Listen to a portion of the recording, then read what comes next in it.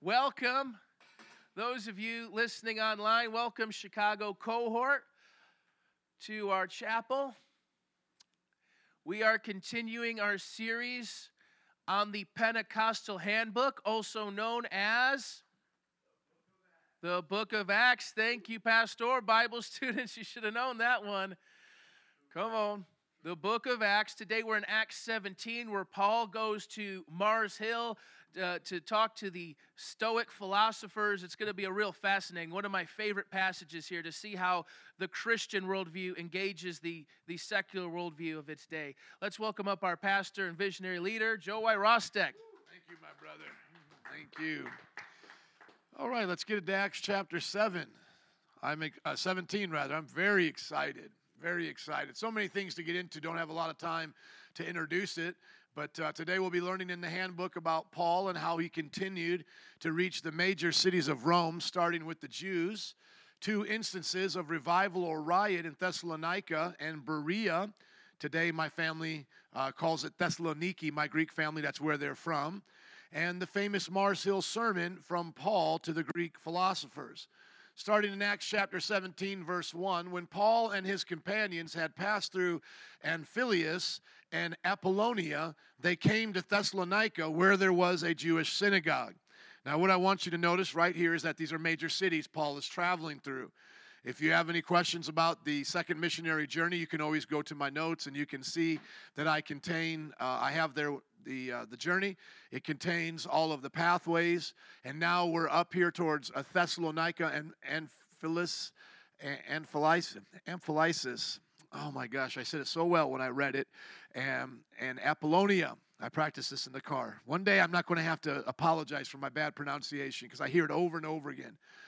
Amphipolis. There we go. Amphipolis, yes, and then Apollonia. And then he goes to Thessalonica, and then we're going to now see how he goes all the way down there to Athens. So once again, the Pentecostal way is to do urban missions. The Pentecostal way is to do urban missions. Rural missions is wonderful. Nothing wrong with rural missions. God can use rural missions. But as we are now seeing in the Pentecostal handbook, the method, the primary strategy was urban missions. Does everybody see that? These are always major cities.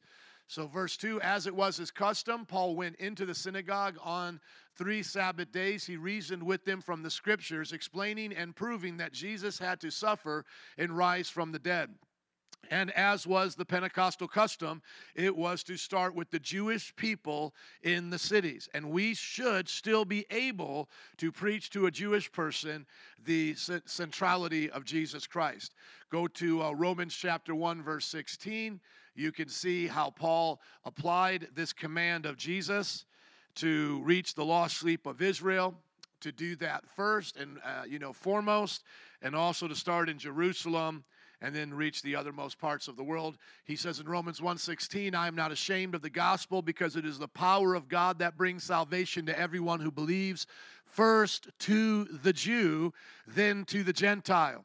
So each one of you should be able to refute Jewish arguments against Jesus not being the Messiah. Every one of you should be able to do that. Could you do it right now if I had you come up here and do a mock discussion?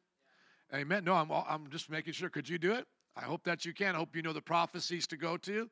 I hope you know how to explain that Jesus is equal to God, but it's not the Father, to avoid that heresy, and that you could show the atoning work of Jesus is fulfilled, the atoning work of the Old Testament covenant is fulfilled in Jesus as the Passover lamb. That's very significant to explain that to Jewish believers. And that then you could also explain that his priestly duty is now forever as the God-man, seated next to the Father, as Hebrew tells us, always making intercession for us from the one sacrifice once and for all, which has perfected us. Amen? Can I hear an amen? Amen. Thank you. So that's what Paul did, and we should be able to do the same thing, that the Messiah had to suffer and rise from the dead. This Jesus I am proclaiming to you is the Messiah, he said. Some of the Jews were persuaded and joined Paul and Silas, as did a large number of God-fearing Greeks and quite a few prominent women. Here, whenever we see God-fearing Greeks, that lets us know they're saved. that they were already in the old covenant saved by what God had given Moses to do. And now they convert to Christianity.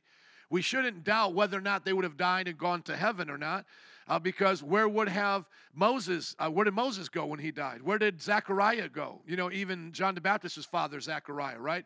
We believe that God's covenant extends to these people, but now they are brought into the new covenant, and that's what I would guess, other than honoring the covenant, Jesus' reason for us going to them first, in this sense, especially in that generation, was because they were God-fearers. There were people who were right with God, and they now needed to see how the covenant, the Mosaic covenant, was now filled in Christ. And then quite a prominent group of women. Okay, now, just to help you guys understand this, according to Luke, if he does not put God-fearing before the word Greek, what do we now assume he wants us to know? Are they saved or unsaved? Unsaved. So when he describes them as God-fearing, we are then to know they are saved or unsaved? Saved. Okay, thank you. All right, now, verse 5. But other Jews were jealous. So they rounded up some bad characters from the marketplace, formed a mob, and started a riot in that city. Do you see revival and riot? Sometimes it's not revival or riot. Sometimes it's revival, then riot. As a matter of fact, we see that more often, even with Paul getting stoned in, don't tell me the city, where Paul got stoned. They started off worshiping him as a god, and then they turned on him. I want to say it was Derbe. Or Lystra. I think it was Lystra. Was it Lystra? Let's have you guys find it for me, please. Where did Paul get stoned? It was either in Derbe or Lystra. They're right next to each other in the book of Acts. So he got stoned, but it started off as them proclaiming him as a god, and then it turned into him. Lystra. Okay, thank you, Pastor Jared. And this happens here. There's a lot of them that agree with him and become Christians, and then there's others that don't want to follow Christ, and so now they're going to cause a riot, literally. Now watch how they do this. They rush to Jason's house in search of Paul and Silas in order to bring them out to the crowd. So they're going to get this disciple named Jason, which Jason is a biblical name there. Isn't that cool? We have a Christian in our church named Jason, right? But when they did not find them, they dragged Jason and some other believers before the city council, shouting, "These men have caused trouble all over the world, have now come here." Now, isn't that something? Imagine if they couldn't find Jared or I, and they literally pull out Jason. And now Jason is suffering. He's one of our teenagers that was won to the Lord in a school club. Wouldn't that be just something that this would happen? Now, notice the accusation against us is that we have caused trouble all over the whole world. Now, at this point, sometimes a Calvinist will point to this and say, see, the world here is a metaphor for a lot of people. So when it says Jesus loved the world, or God so loved the world, that just means he loved a lot of people. Because was it true that the entire globe was turned upside down because of the preaching of the gospel? Was Native America touched yet? No, Native America hadn't been touched yet. Was India touched yet? No, so they'll try to say, see, world doesn't always mean world. But how do we determine the context of a word? Or rather, the meaning of a word in its context, right? That's how we determine the meaning. So is it here meant to mean literally the entire globe? Is the author of Luke, who's telling us the history, literally means that now everybody in China now knows about Jesus? No, it's obvious from the context that world there does mean a whole lot of people. Now, in the context of John the gospel writer, does world ever mean less than all the people? No. There's only one other place in John where he says, oh, the whole world, the Jewish people said, oh, the whole world has gone out to see him. But that was the Jewish people using, once again, the idiom world to mean a whole lot of people. But whenever John is writing, John himself, he never uses that idiom himself. He uses the world as all of the world. And that's why John 3:16 means what it means from the mouth of Jesus, because we know that John interprets it in 1 John, where he says that those of the world do not love the world nor anything in the world, because those who love the world do not have the love of the Father in them. Now, is that just part of the population of the world? No, that's the entire world.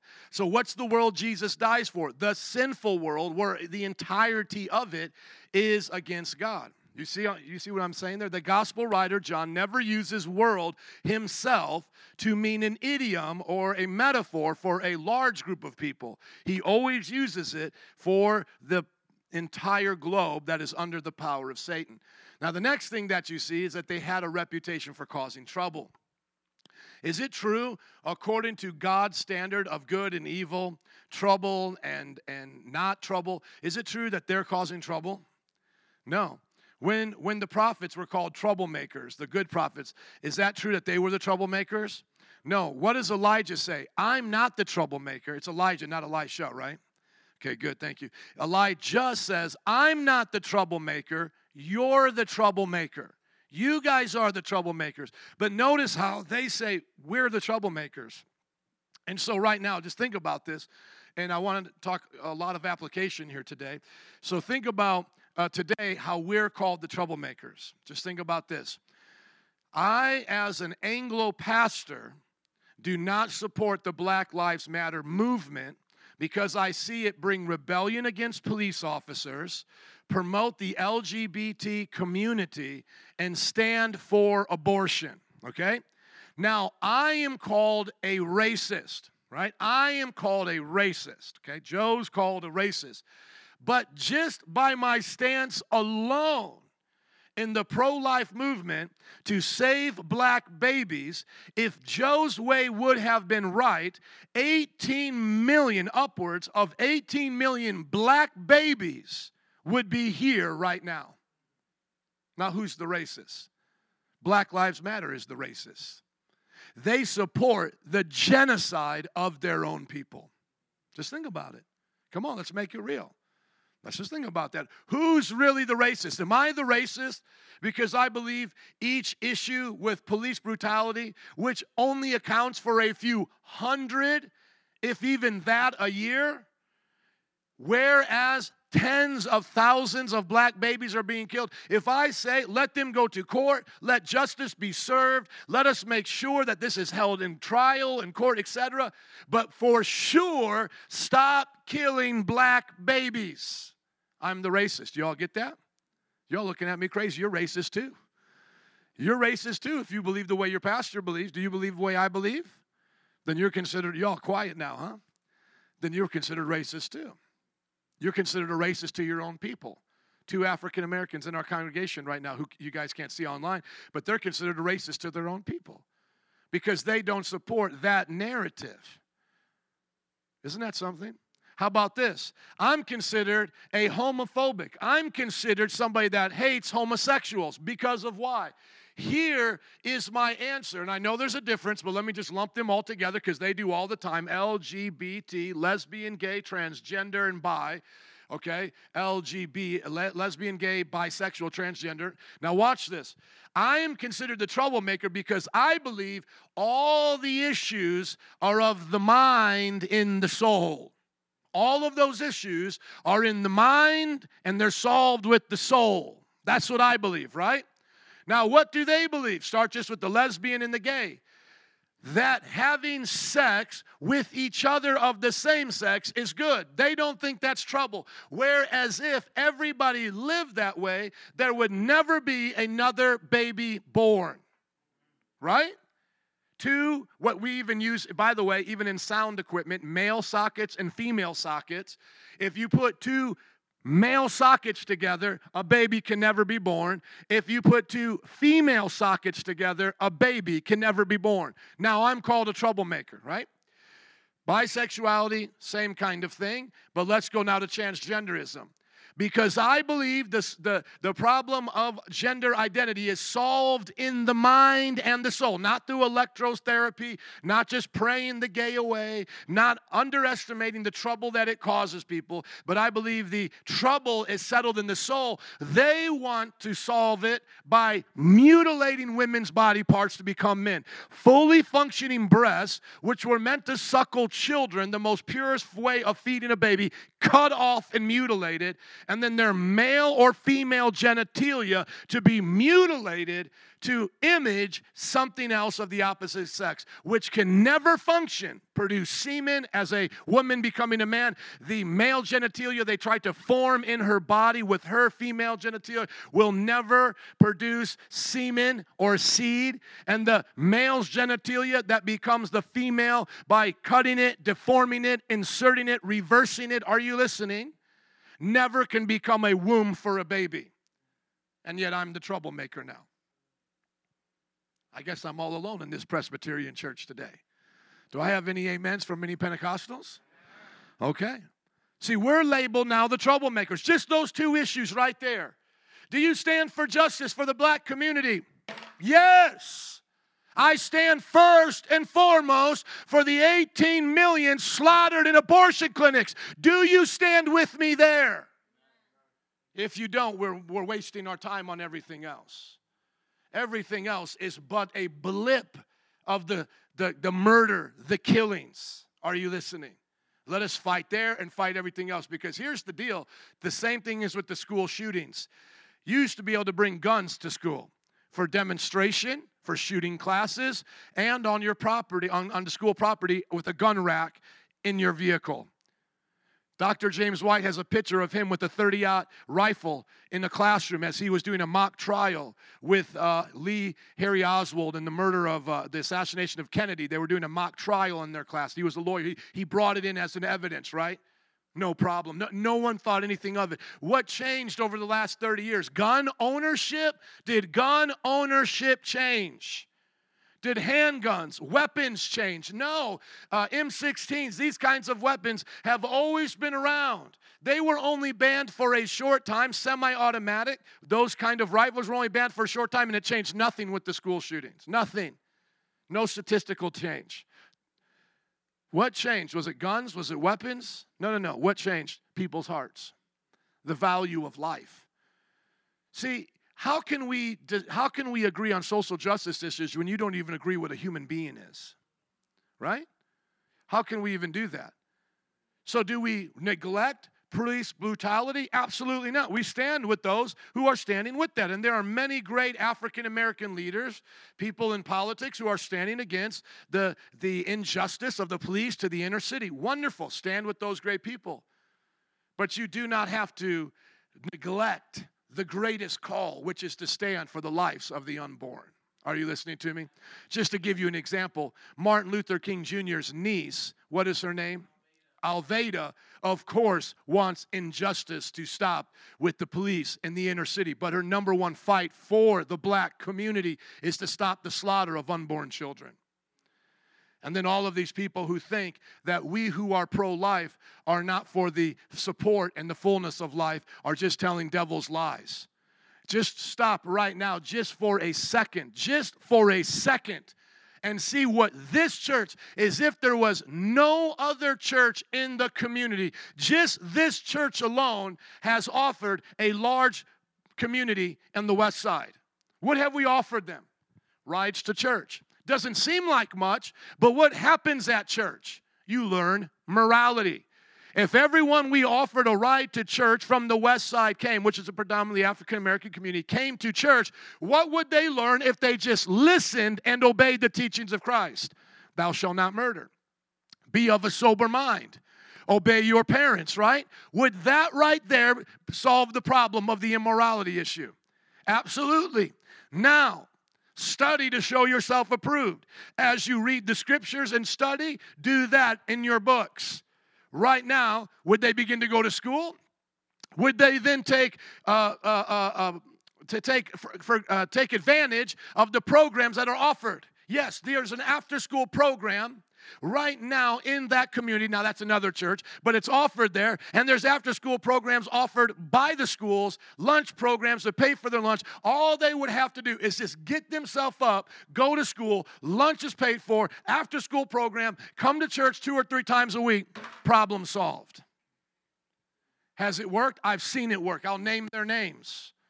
Joe from the Callio, now happily married with children, who did that while his mother lived in the projects of the Callio projects in New Orleans, decided to go to church, go to school, obeyed the commands of God, graduated high school, joined the military, did awesome in the military, did further schooling, married a good Christian woman. I was the best man in his wedding, now lives in a great house, has a great family, raises his children, generational curses of project, violent, baby daddy, whatever curse, broken, over, done. Amen. And there's others here right now I could point to doing the same thing. Now, what about the gay and lesbian agenda? The problems there, same thing. How would we solve the problem? The great anguish that they have in their soul because they are not natural in their affection. They're not natural in their identity. It's abnormal. It's abnormal. It's not normal. That's why they have to, quote unquote, come out. If it was normal, do I have to come out as a heterosexual? No, because that's what? That's normal. You have to come out as abnormal, and then now we're expected to celebrate you, right? But we say there's a problem. We're not going to electric shock you. And by the way, that was done not just by Christians. That was done by non-Christians. The idea that there's going to be the kind of electroshock, that was done not only in gay issues, but in all kinds of issues. And they still do electrotherapy in some ways, by the way. Chancellor was just telling me about electrotherapy he was getting. Whether or not that had anything to do with Christians is not the point. The point is, here's what Christians say. God can give you a new self. Get born again. And then now, what happens? The gay teenager, the gay child comes, says, I'm same-sex attracted. Do we treat them any different than someone who says, I'm attracted to multiple women? I have a hard time keeping my eyes pure from pornography. No.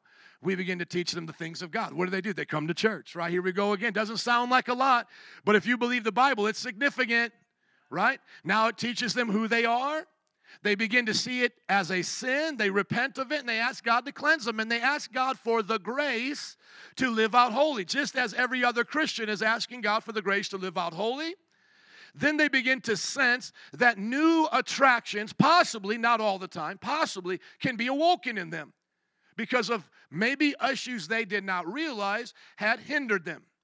Maybe they had traumatic experiences growing up. Many of them still do. Those who choose a gay or lesbian lifestyle have had traumatic experiences with the same sex or the opposite sex growing up. Men being molested by other men, girls being molested by boys. These are still found in a great majority, at least of the statistics I've checked, of those who are in the lifestyle. But let's just say there's no real inner healing that has to happen from their past, and they have this struggle. But they listen to their body now because their body still produces hormones, doesn't it? Their body still has sexual desire. Their body could be reawoken through the training of the mind to be attracted to what those hormones were meant to be used for. Right? They say they want to believe in science until it comes down to these issues. Science says hormones and pheromones attract us to each other to propagate the human race. And with the help of the Holy Spirit and the mind, those could become enjoyable things. Now, do I know people who have had same-sex attractions, identified as gay, lesbian, or bi, and are now serving God, some of them married and have happily married families? Absolutely. And I'm not just talking in our few years here of being a church. I have a woman that was in my master's commission. Her name is Angie. She's been married now for over 10 years, has 2, if not 3, beautiful children, and she'll tell you her testimony any given day of the week. She's proud of what God has done in her life. But are there some that may remain single? Absolutely. So sexuality does not determine your happiness in life. Jesus did not operate in sexuality, and he was filled with the presence of his Father.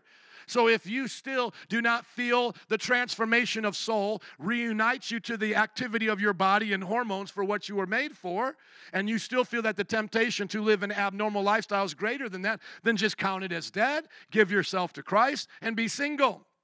The greatest professor I had, my favorite professor in SUN, was Professor Joanne Miller. Never married. Never married. Is there anything wrong with her? No, she has many spiritual children. So do you see how it says, these men have caused trouble all over the world, and now they've come here. Do you see how this can be you, not too distant of a future? Look at you. Look at you. What's wrong?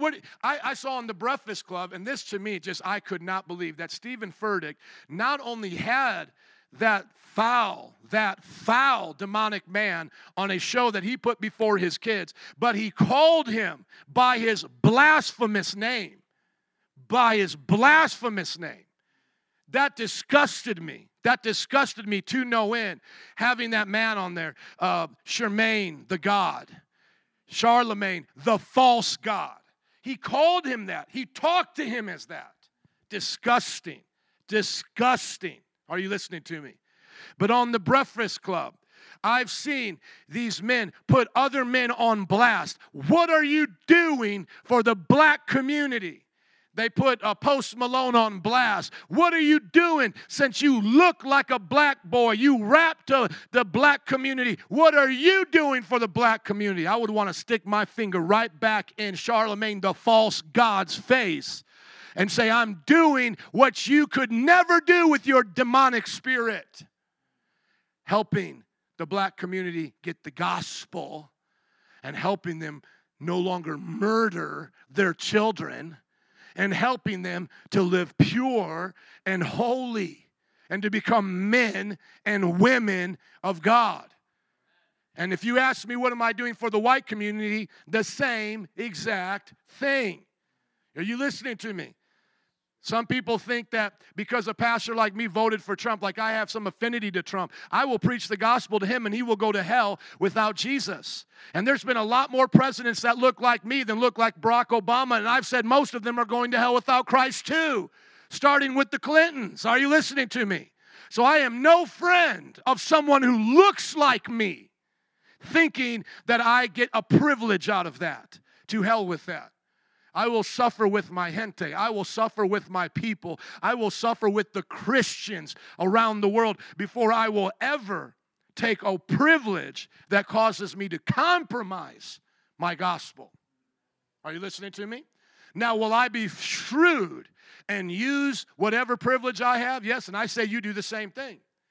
You have a privilege in the hood that I don't have. Use your privilege, preach the gospel to your people. You have a privilege with the Latino people. You use that privilege, preach to them. They may not listen to me the same way. And it may be true. I have a privilege downtown, whatever, at some building where they all look like me. They work at the bank. I may have a privilege there. But all of us can't use that privilege to compromise the gospel and expect souls to get saved. Because if we start preaching the gospel, you to the Latinos, you to the African Americans, me to the white boys at Chicago Shore, we're all going to be looked at as troublemakers, because the gospel makes trouble with the sinful ways of man. And those who can repent and humble themselves will come under the blessing of the Christian faith. Amen? So Mayor Rahm Emanuel, I could care less. We have African-American leaders in this city. If they ever wanted to run for a government office, I would vote for them in a heartbeat, these Christian men, over a white person. Are you listening to me? There was somebody that was competing for the Senate office versus Obama. We'll find out who that was, because that was a godly man. There were two black men competing for the same Senate office. Obama won. I would vote for that man to be mayor any day. You know which guy I'm talking about, right? What's that? Alan Keyes, I believe. Confirm that it's Al. I'll vote for him any day. I'll vote for Alan West any day. Are you listening to me? It has nothing to do with my mindset of what color you are. It has nothing to do with that. That's the gospel, man. And that's what a lot of us got to go back to. And I got a lot of friends on Facebook that are African American that are saying the same thing, because they came from the Church of God in Christ. They came from holiness movements. They understand that this is no longer the way to do politics. The civil rights has passed them, has left them, and gone in a different direction. That's why I talk about Pastor Thomas Gross, one of my pastors from New Orleans. Civil rights left him a long time ago when they started taking bribes from Planned Parenthood and the Democratic Party to promote abortion and genocide in that community. Are you listening to me? I got the documentary right now in Black History Month. Watch it, about black men exposing what's going on in the NAACP and who they want to run Planned Parenthood right now, a black feminist. And it's a joke, my friends. It's a joke. But I want you to see what else, because I ain't even halfway done through this message. Are you listening? I said, are you listening? Amen. Let me just put this on pause.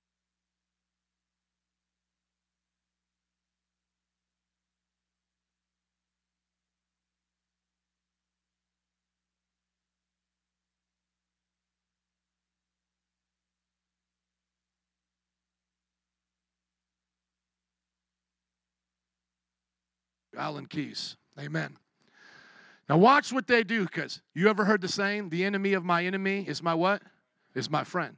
So Jewish people bring the Christian people, most of them Jewish converts, to the Roman leadership. Verse 7, and Jason welcomed them into his house. That's their accusation. They are all defying Caesar's decrees, saying that there is another king, one called Jesus. When they heard this, the crowd and the city officials were thrown into turmoil. Then they made Jason and the others post bond and let them go. See, when your enemies become friends, you know that you're doing something right. The Jewish people end up getting their temple destroyed about 20, 30 years later from this by the Romans. They're no friends of the Jews. But they tried to unite together to bring down the Christians. Who are the two bedfellows right now that are trying to bring down the Christian movement, not only in this country, but around the world? Who are they, my brother? Communism and Islam.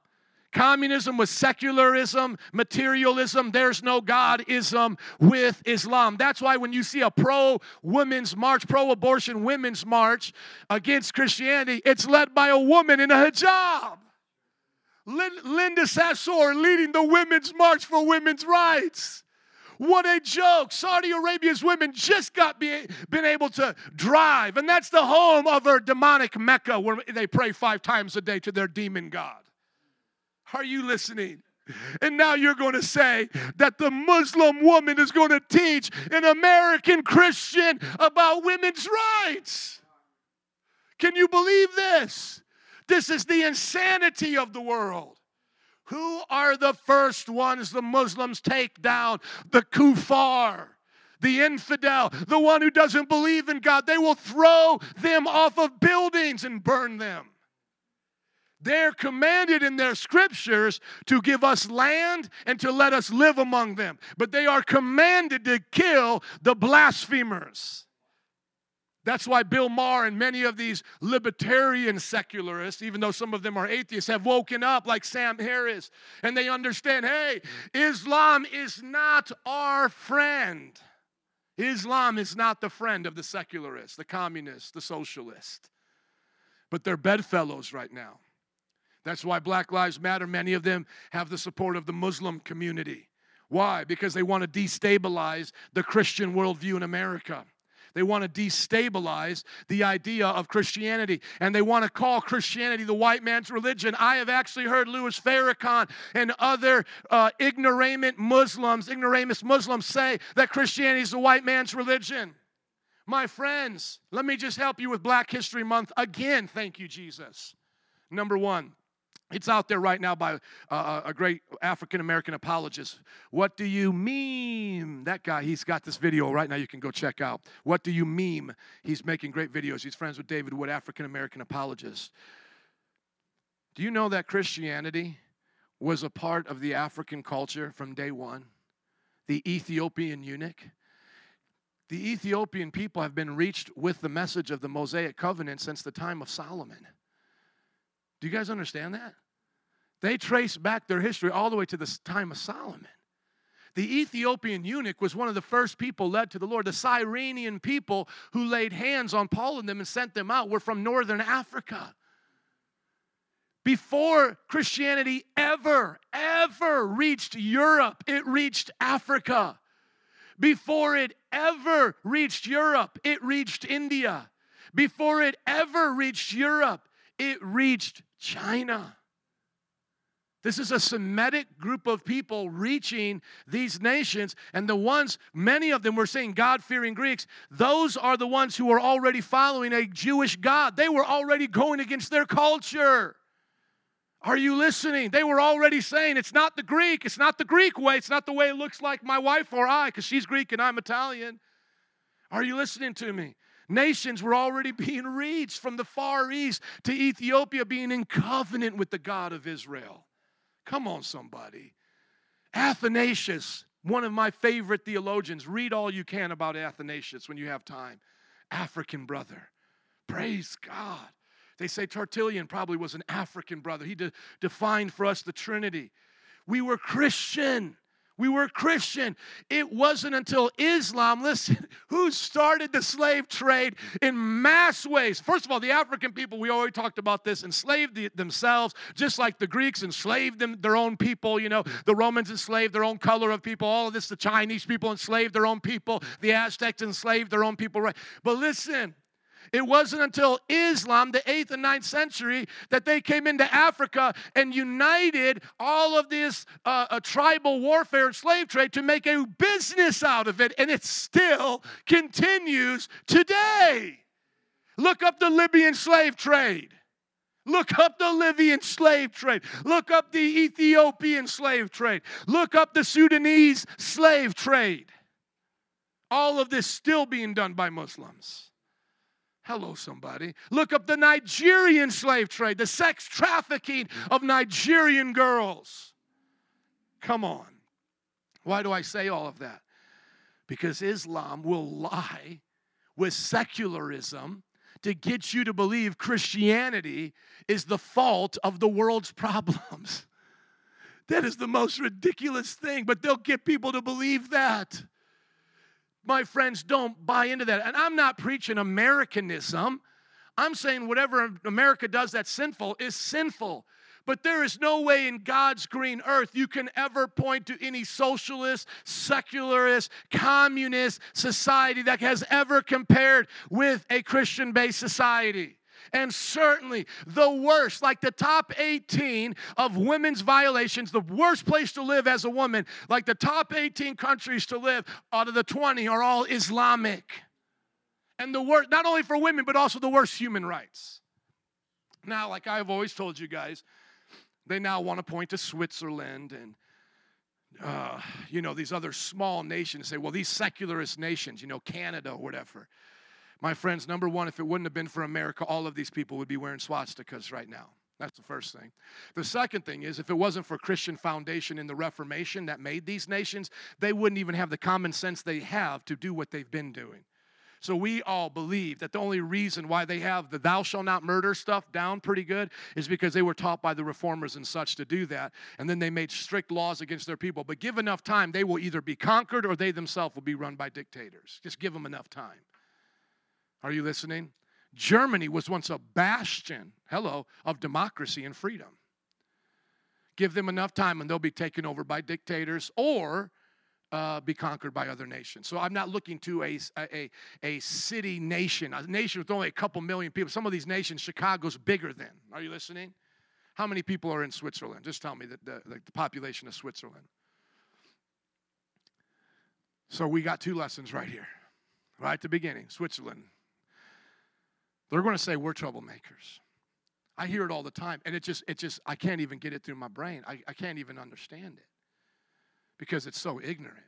We're troublemakers because we stand for the unborn, because we stand for the human dignity of sexuality, because we stand for 23 million. 8.3 million. 8.3. Chicago's bigger than Switzerland. Don't tell me anything about that. If I did right now what they did here, I could do that. Take over everything, take away everybody's guns, do this government leadership, yes. But like I said, how long do you think it's going to take before someone gets in charge that now oppresses the people or that little 8 million nation gets rocked by another country? The only reason why Switzerland, like I said, is not wearing a swastika or having the sickle and the hammer over it from Russia is because we are here. Do not let anybody tell you otherwise. Whether you like America or not, that's the only reason why a whole bunch of stuff hasn't popped off right there in Europe. We stopped it twice. In what we call world wars, amen? And the reason why California, if you've ever seen right now, Amazon has a show about what would have happened if they would have won. Only reason why California, fruits, nuts, and flakes, right? If they don't have Jesus and don't think right. The only reason why they're not wearing the sun on their arms of Japan is because we had to fight and do what those guys weren't willing to do, right? You understand what I'm saying?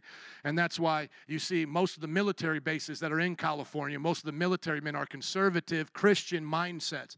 So don't let people get you to think it's all fruits, nuts, and flakes. It's just a lot of that has taken over the media because of Hollywood and San Francisco and so forth. But there is a lot of great families, a lot of military families that have given their life over there in California, amen? And it's all different nationalities, red, yellow, black, and white, all serving our country. And so, once again, we had to go to war. We had to fight, okay? Now, we know that we can be labeled troublemakers. We know that our enemies will join together against us, but we will still preach the gospel anyways. We will still preach, amen, in love, with compassion. I am not angry at Oprah Winfrey. I'm not upset with Charlemagne the false god in the sense like my battle is against him. No, my battle is against his mindset. That's the battle against the spiritual world that he's bought into, the lies of Satan. That's my battle. And so I will expose his lies in love. Amen? Amen. As soon as it was night, the believers sent Paul and Silas away to Berea. Arriving there, they went to the Jewish synagogue. Notice that their pattern is to go to the Jewish people first. Now, the Berean Jews were of more noble character than those in Thessalonica, for they received the message with great eagerness and examined the scriptures every day to see if what Paul said was true. As a result, many of them believed, also did a number of prominent Greek women and men. So they became believers there. You notice this is the description of who they are, which is wonderful. This is where we get the terminology to be a Berean, to be someone that searches or examines the scriptures every day to see if it says what the apostles have claimed that it says. Imagine, just do this one day, just for a test one day. See if you can go to what we would call the early church's Bible was the Old Testament. Go back into the Old Testament one day and just test Paul. Was Paul telling you the truth? Go back one day and just look through Old Testament passages and the way they cite them and the way they use them and just see, was this the truth? If we never had a New Testament other than maybe the Gospels, just the revelation of Jesus coming, dying, resurrecting, would all of this still be true? Now, we know Jesus promised that the Holy Spirit would come and teach us more, and he did through his apostles, but just the basics of it, God in the flesh, being manifested among us, would that be true? Sounds like it in Isaiah. Chapter 9, verse 6, you shall call him, mighty counselor, almighty God, etc., counselor, all of these wonderful things. And, well, there's a revelation there. I mean, he's going to be called God, basically. Genesis chapter 18, God walks among them, but yet God had told Moses, no one sees me face to face. And then at the same time, even in the same book, it says Moses talked to him face to face. What's going on here? He says he sends his angel in front of them and that his angel will not forgive any violation against these things. If they don't follow, the angel will curse them and put them to death. It just sounds like there's these theophanies in a sense. There's this interaction with God and man, and it says in other places that we're not supposed to have this kind of close-to-close interaction. So who are we interacting with, right? And then in Daniel, one of the later prophets says, there's the Ancient of Days here, and then one like the Son of Man comes to the Ancient of Days. Okay, that's cool. Maybe that's just an angel. But then hold on. Now he's given power and authority to rule all the world, and then everybody worships the Son of Man. Woo! I was troubled in my spirit, he said. See, now you get the revelation. Well, there's the Son. And then could you do that with the Holy Spirit? Maybe a little bit harder, but I believe that you could. You begin to see that the Holy Spirit's a part of creation, and yet he himself has a voice. He's not just a force. And then as the Holy Spirit begins to come, he empowers people and has a relationship with them and tells them what to say. As the Spirit of the Lord comes upon the prophets, right? It doesn't sound like a force. Could be God's Wi-Fi and just the middleman in a sense, but we begin to see in the life of Jesus, because we would need a little bit, I would say just give me the Gospels and the Old Testament, everything's good, because without the Gospels, you don't have the life of Jesus, right? But I'm talking about the epistles. If you didn't have, because they're writing the epistles now. You get my experiment I'm saying here? And you see Jesus, and now Jesus clearly begins to distinguish the Holy Spirit as a person. He's baptized. Father speaks. He's in the water as the Son. Holy Spirit comes down. Now we understand the Holy Spirit's a person. It makes sense. We go back and see, yes, he's speaking. People speak, right? Amen. Can I hear an amen? Amen. Praise God. Now we see, but the Jews who were in Thessalonica, see, they weren't just happy with that now that they moved on. No. They had to come down there. They learned that Paul was preaching the word of God at Berea. Some of them went there too, agitating the crowd, stirring them up. The believers immediately sent Paul to the coast, but Silas and Timothy stayed at Berea. Those who escorted Paul brought him to Athens, and they left. Then they left with instructions for Silas and Timothy to join them there as soon as possible. Now, do I think they're running away in a scared way? No. They've already showed us that they're willing to die over and over again, right? Stephen willing to die, Paul willing to die. What they're doing is being strategic. You guys don't want it. You're causing a mess. We can't even go in public anymore because you're causing riots. We got to go to the next city. We got to go to the next city. You see the intensity that they had to keep moving. And the churches that they left there, they kept preaching. So don't ever think to yourself, the whole church left. No, just the leaders, because the leaders were bringing all the attention. The other people, like Jason, stayed there, and they kept preaching, praise God, unto their death, because many of them began to die. Now we're going to get into this very famous part of the Bible in our last 20 minutes here. It's about Paul going to the Greeks in Athens. Athens was the number one city of the Greeks. Remember that the Greeks used to rule the world. They came after the Persians. Okay, so basically just think world empires from Daniel. It's real easy if you think from Daniel and the vision he got. You got Babylon, then you got the Medes, Persians, Greeks, then Romans. And after the Romans, there's never really a dominating world power after that. And we now believe that the next dominating power are the nations coming together, as it talks about in Daniel and in Revelation, and that will be the one world government ruled by the Antichrist, okay? Because even Europe, England, America has never been what they were, a dictatorship or rulership over all the people they were with. Even though England colonized, don't get me wrong, and there was colonization and conquistadors and those things, it just still wasn't the same way. They tried, but it just never really popped off for them because we rebelled. And then after we rebelled, there was a French rebellion, etc. So it never really got to be a global kind of thing. And that's what we're now waiting for in the end times, is that's what we believe is going to happen. So they now go here. Paul goes here to Athens, and I got the links here for you guys, okay? So you know me, this is not my strength. Any good commentary will just give you all the goodies you need. Any good Bible encyclopedia will give it to you. I just got Wikipedia because, I just keep the link for your benefit on the notes, just so you can click on something and look at it.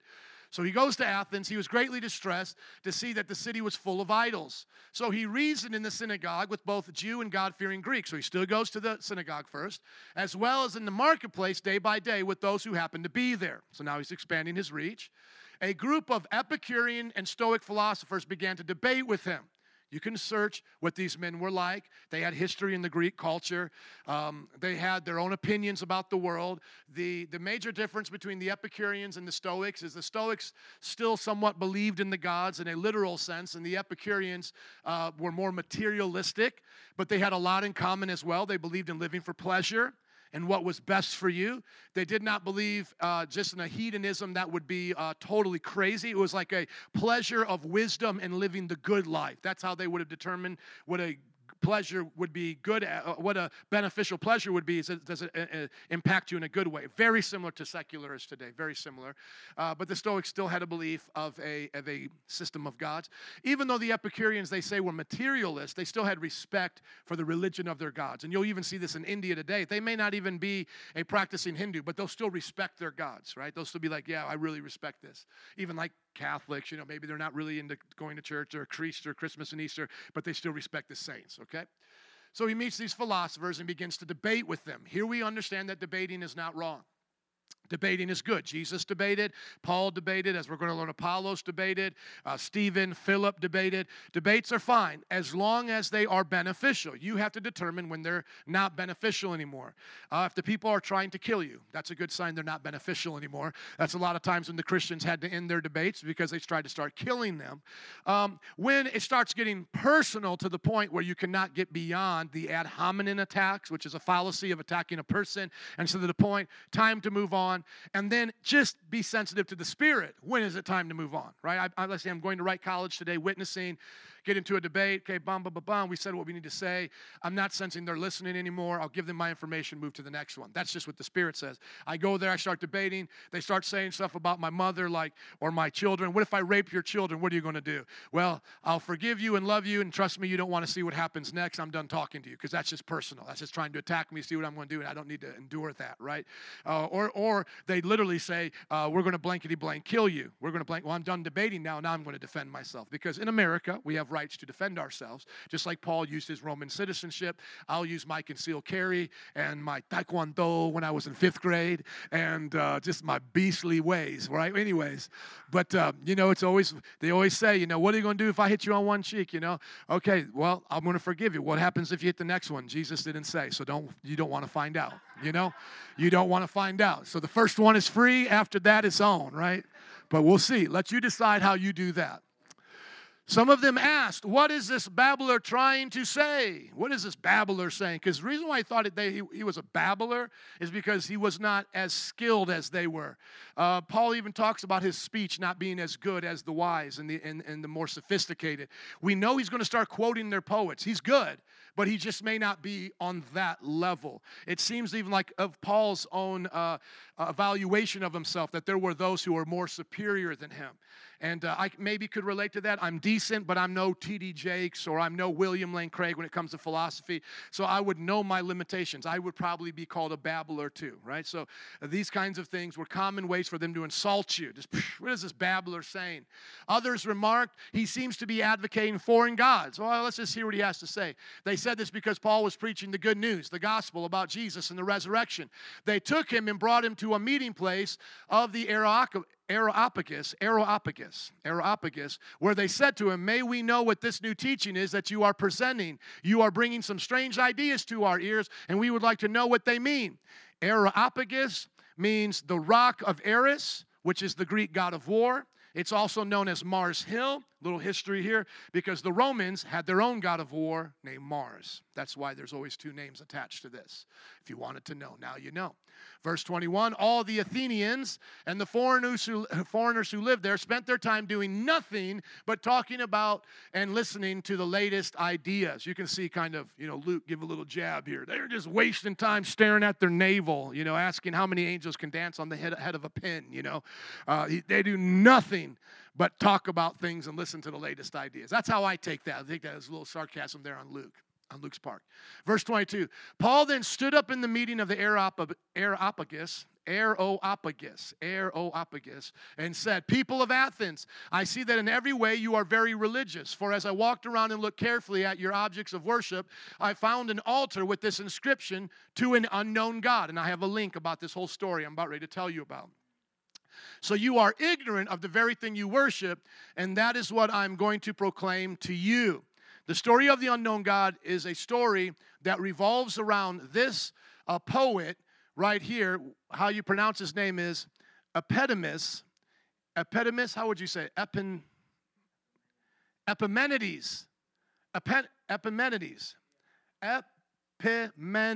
Epimenides.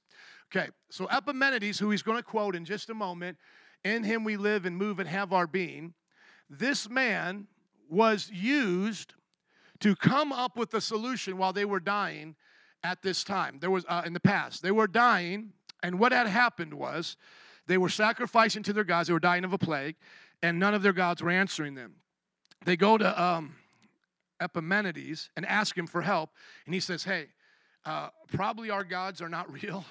And that's why they're not working. And there's probably a God that is real, that will help us, but we don't know who he or she is. So let's do this. Let's send out some sheep, and wherever they stop and lay down, that's where we're going to start sacrificing them. And we're going to say these will become altars to an unknown God. And that God, if he's unknown, will have mercy on unknown to us. And he's real, and he can really help us, because we do believe there's a God out there that created all of this. Then he'll have mercy on our ignorance. And he'll see our sacrifices to him or her as an act of humility. And so they did that with 100 sheep. They sacrificed, made altars. This was one of the ones that were only remaining at the time. I think there was still a few around, but the one main one was here. And the plague stopped. And now Paul says, I know that God. Oh, this is so amazing. You see what he's doing here? He's using the culture of their belief system and pulling out bits and pieces to show them that it can work with Christianity. Not that it's Christianity, okay? It's not what we call syncretism. It is not taking a little bit of the Day of the Dead from the pagans and putting it into the Catholic All Saints Day, the day before All Saints Day, the Day of the Dead, right? It's not synchronism, like how the Latinos used to worship their dead. Now they put their dead priests in the temples there, It's not syncretism, like you'll see with the mixing of religion. No, what he's saying is there is some truth here in your culture, and all truth finds its way back to God. Here's how we get this, is because Paul said in 1 Corinthians chapter 9, verse 20, he said, to the Jews I became like a Jew, to win the Jews. That's why he had Timothy circumcised. To those under the law, I became like one under the law, though I myself am not under the law. See how Paul says, hey, I'm not under the law. That's a good one to bring up to the black Hebrew Israelites. So as to win those under the law. To those not having the law, I became like one not having the law, though I'm not free from God's law, but though I'm free from God's law, though I'm not free from God's law, but under Christ's law. You notice how he makes the difference. Christ's law is different than a Mosaic law. So as to win those not having the law. To the weak I became weak to win the weak. I've become all things to all people so that by all possible means I might save some. So he's becoming all things to all people that he may save some. So he says, hey, this story about your unknown God, you are ignorant of the very thing you worship. That is what I'm going to proclaim to you. The God who made the world and everything in it is the Lord of heaven and earth and does not live in temples built by human hands. And he's not to be served by human hands as if he needed anything. Rather, he himself gives everyone life and breath and everything else. For from one man he made all the nations. That's where we get the idea of one race, the human race, that they should inhabit the whole earth. And he marked out their appointed times and histories and the boundaries of their lands. God did this so that they would seek him and perhaps reach out for him and find him, though he is not far from any of us. For in him we live and move and have our being. Epimenides. How do you say his name? Epimenides said that. And some of your own poets have said, we are his offspring. That's Aratus. Aratus. Okay. If my wife was here, she would make me look so much better than how I look right now, right? Aratus, that's what he said. So we see that Paul is quoting their poets rather, because he wants them to see that there is truth in what they have believed, but the fullness is in Christ. Now, if you notice, he gives us a theological understanding of how God moved among the nations before Christ and even during the time of the Mosaic covenant for those who did not have the words of Moses. He says God puts them in these places, in these nations, in these times in history, in these boundaries. He does this so that they would seek him and perhaps reach out to him and find him. Though he's not far from any one of us. You see why this cannot be the Calvinistic handbook? See, is God saying to the pagan nations, you're going to hell because I said you're going to hell? No, he gives even the pagan nations a chance to reach out to them. But is that Pelagianism? Pelagianism says man can do it of his own free will. Or semi-Pelagianism, a man does his part and God does his part. No. We don't believe in that. God is doing all of the work. See, God placed them there. God set the appointed times. God is the light of their conscience, and God is doing the drawing. From memory, John 1, verses 1 through 5. Listen, in the beginning was the Word, and the Word was with God, and the Word was God. He was with God in the beginning. All things were made by him. Without him, nothing was made that has been made. In him was life, and that life was the light of all mankind. The light shines in the darkness, and the darkness has not overcome it. Christ is the light of man's conscience, drawing them to the Father. Pre-incarnate, before he comes in the flesh.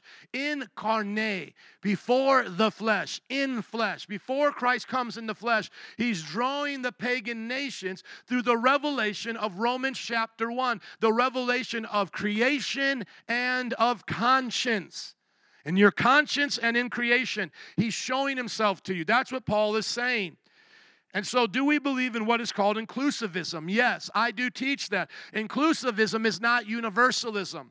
Inclusivism means that Christ, apart from the gospel, can work in people's lives, either preparing them for the gospel or saving them by the light that he gives them because the gospel can't reach them.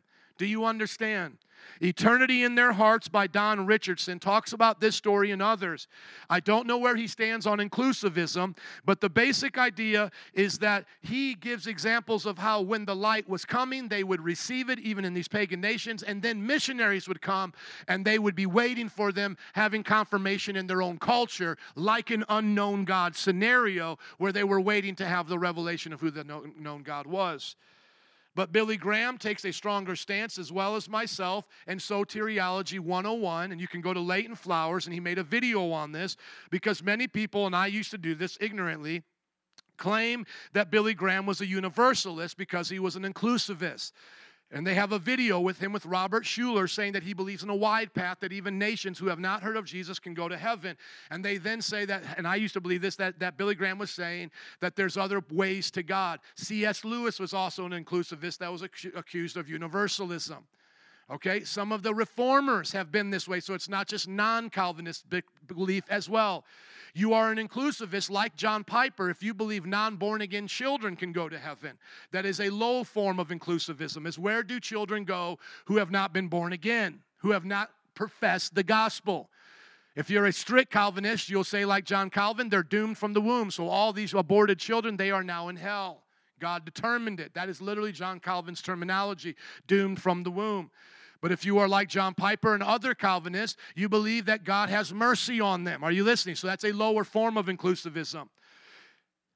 Leighton Flowers makes a distinction, and he says, if you think inclusivism necessitates universalism, that all people will be saved, then you are not qualified to offer rebuttal. You are uninformed.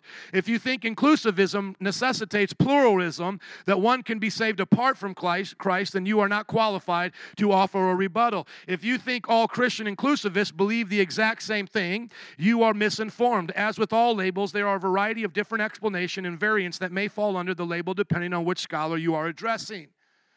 So I am the kind of inclusivist, like Billy Graham, like Leighton Flowers, like C.S. Lewis, that believes that Christ does it and saves them by his blood, by them accepting the revelation they received. It's all from Christ, not from a false God. They cannot be a Muslim and be saved. They cannot be a Buddhist and be saved. They must renounce those things and seek an unknown God by their conscience to be saved under this kind of inclusivism. So I'm more of the middle road. The lowest form is the children only. I go children, and then I go to living adults. As long as they call upon the God of heaven and earth and know in their conscience they have sinned against that God and plead for mercy, they will be saved. That's what I believe, okay? Whoever confesses with their mouth Jesus is Lord is the fullness of the gospel, and that's why we must bring the missions to these lost people groups, all right? Okay? A full to the highest level of inclusivism might be right on the border of universalism, believing that a good Muslim who ignorantly worships Allah, not knowing the God of Israel, he still may be saved. So in another religion, he would have to do it out of ignorance, or she would do it out of ignorance. Think of a 13-year-old girl in Pakistan who's still praying 5 times a day. The highest level of inclusivism would say she may still go to heaven.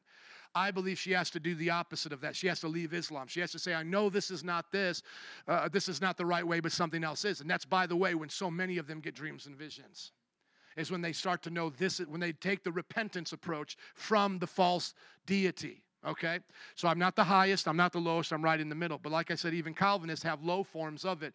So the people that go out on the internet and try to call Billy Graham a universalist, or people like me or Leighton Flowers, C.S. Lewis, don't know what they're talking about. We're fundamental Christians. Church fathers have always disagreed on this. Why? Because the Bible is not clear. Where do people go who have not heard the gospel? It always says where people go who reject the gospel, but it never talks about unreached people groups. Are you listening? Can I hear an amen if you're listening? Thank you. So he did all of this so that we would reach out to him. That is the scripture. God did this so that they would seek him and perhaps reach out for him and find him, though he's not far from many of us.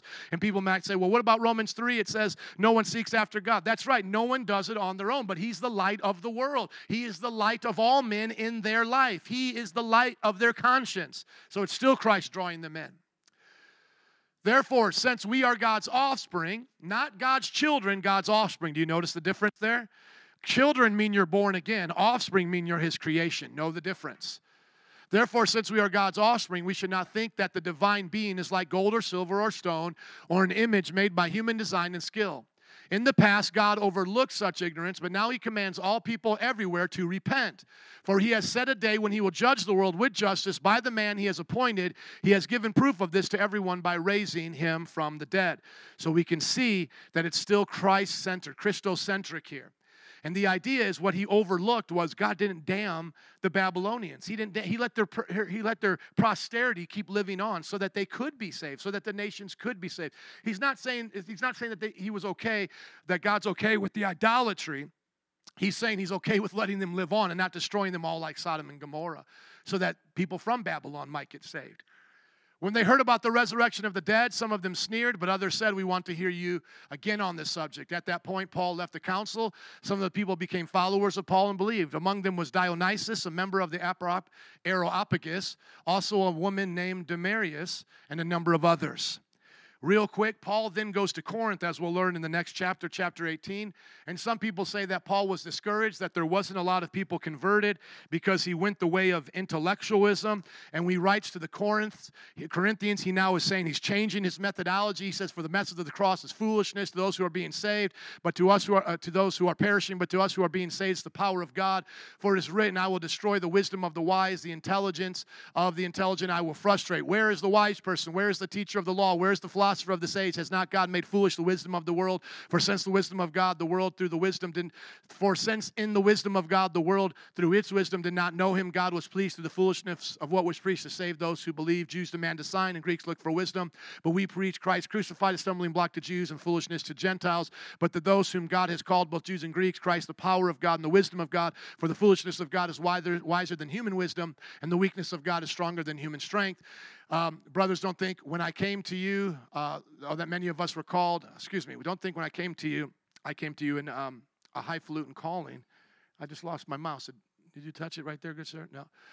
Okay, don't think God chose the foolish things to shame, the foolish things of the world to shame the wise. Okay, so there's one last controversy that comes up. Some people think that apologetics doesn't work, that using philosophy doesn't work. This was a place Paul did not do signs and wonders, did not preach a strong message of repentance. He only mentioned it briefly at the end, and he regretted it because it was such a low turnout. Not many people responded. It was a failure. The Mars Hill was a failure. Actually, some Christians believe that. That is not true. He did not consider it a failure. All that he says in Corinth, the next city he goes to, in the letter he writes to them, just supports how he based his wisdom. He was a presuppositionalist. He did not base his wisdom upon the Greek philosophy, but upon the Word of God. He didn't come to them try to impress them with his philosophy. He came to them teaching the resurrection of Jesus. And is that not exactly what he preached at Mars Hill? Exactly what he says in Corinthians, what he did with them in the next city. He said, when I came to you, I did all of those things. Came with that foolishness. Well, that's exactly what he came there with, and that's when they got shut down, is when, quote unquote, he got so foolish to talk about Christ raising from the dead, because that was the proof he offered them. Presuppositionalists offer proof, but they always do so from the acknowledgement that only God can give you the ability to examine the proof, that our God is the God of heaven and earth, the foundation for all truth. Amen? The axiom. So don't ever think that apologetics is not effective or that this was somehow a failure for him. No, it even says people believed, a number of people, and that's amazing. Wouldn't that be awesome if a number of people at Harvard believed, philosophers believed, prominent women believed? We'd walk away saying that's a great testimony. So God used him to do that. Amen? Amen. And so here we see today, no matter what situation the disciples found themselves in, whether it was a revival or a riot, God continued to move as the gospel was preached, whether it was to the Jews, to the Greeks, or to the highfalutin philosophers of the Greek culture. The gospel was preached and new disciples were made. Isn't that awesome? He starts off there at Thessalonica, disciples are made. He goes to Berea, gospel is preached, disciples are made. He goes to Athens, gospel is preached, disciples are made. So no matter where we find ourselves in, we're supposed to do what? Preach the gospel and make disciples. Amen? Amen. Father, thank you for this wonderful day. Help us to apply it to our lives, to study, to show ourselves approved, to continue to walk in the signs and wonders of the gospel, to use the wisdom of man through the wisdom of God to preach the gospel, like how Paul used the poets, and then, Lord, to stand upon the proof, the evidence, what may be foolish to others, that is the gospel, the resurrection of the death, burial, and resurrection of Jesus. Let us do this even if the world calls us troublemakers. Let us see, God, all the world come to know you and repent of their sin, even as we've prayed today for the black community and for the injustices there to stop and for unborn children to live and for their communities to become bastions of hope and for, Lord, there to be justice in immigration and for our nation to help the hurting around the world, and Lord, for the LGBT community to know their identity in you, Father, and that we would not be labeled as the troublemakers, but we would be labeled as those who are bringing forth the truth, and the truth will set them free. In Jesus' name, amen.